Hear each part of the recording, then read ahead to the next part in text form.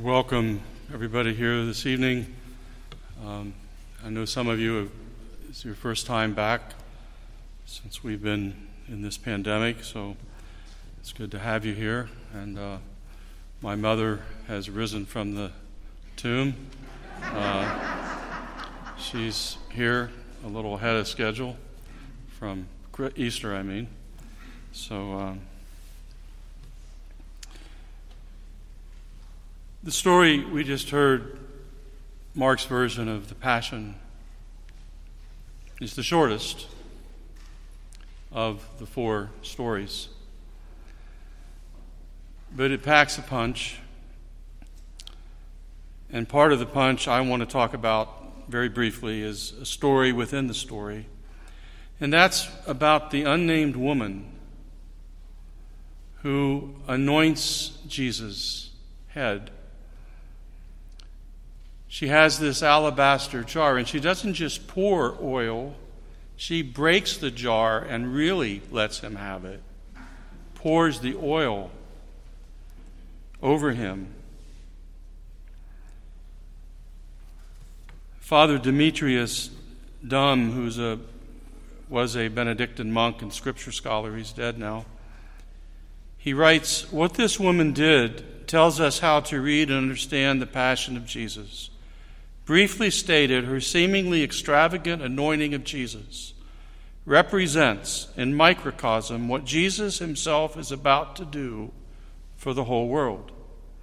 Just as she breaks open the exquisite alabaster cruet and pours its precious and fragrant ointment on the head of Jesus in anticipation of his death and burial, so also Jesus will allow his body to be broken in death and will pour the precious ointment of his lifeblood on all of us who are destined to die.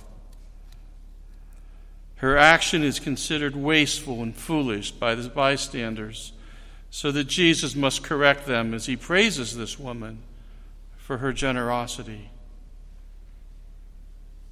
He praises her.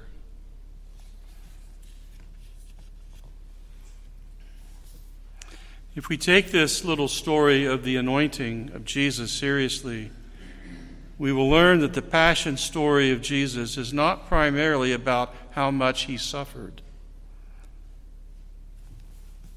All right? Not primarily about how much Jesus suffered, but rather about how much he loved. He did suffer, of course, and his suffering was intense. But suffering as such is not necessarily redemptive. What makes the pain and suffering of Jesus the source of salvation for us is the fact that it resulted from his extraordinary loving. And so, when we make the way of the cross, we may be tempted to say, "I'm with you, Jesus. I'm suffering just as you did." But Jesus could very well say to us, "Are you suffering because you love? If so, by all means, join me, and we'll walk together toward resurrection. Otherwise, please try to learn the real meaning of love, and then your suffering will mean something. Then your suffering will mean something."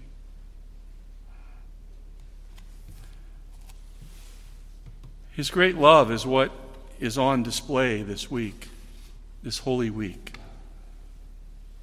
His great love which led him to his death. The cross's unique gift to us is God loving us personally, persistently, fully, and relentlessly.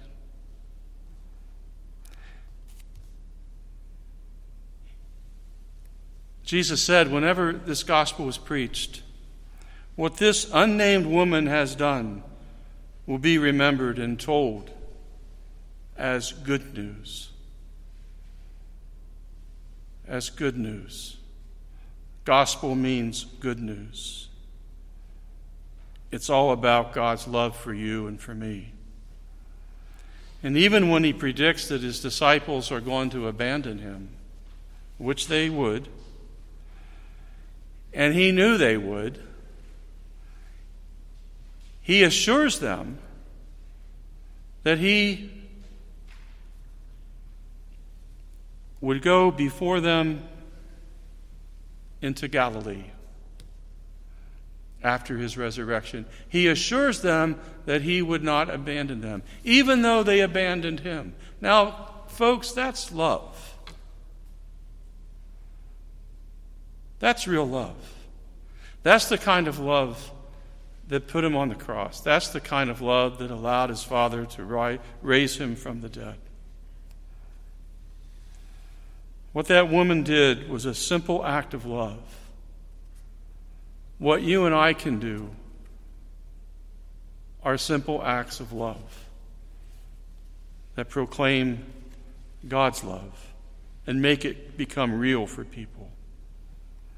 His cross, its gift to us, is simply God loving us personally, persistently, fully, and relentlessly. And so we enter into Holy Week.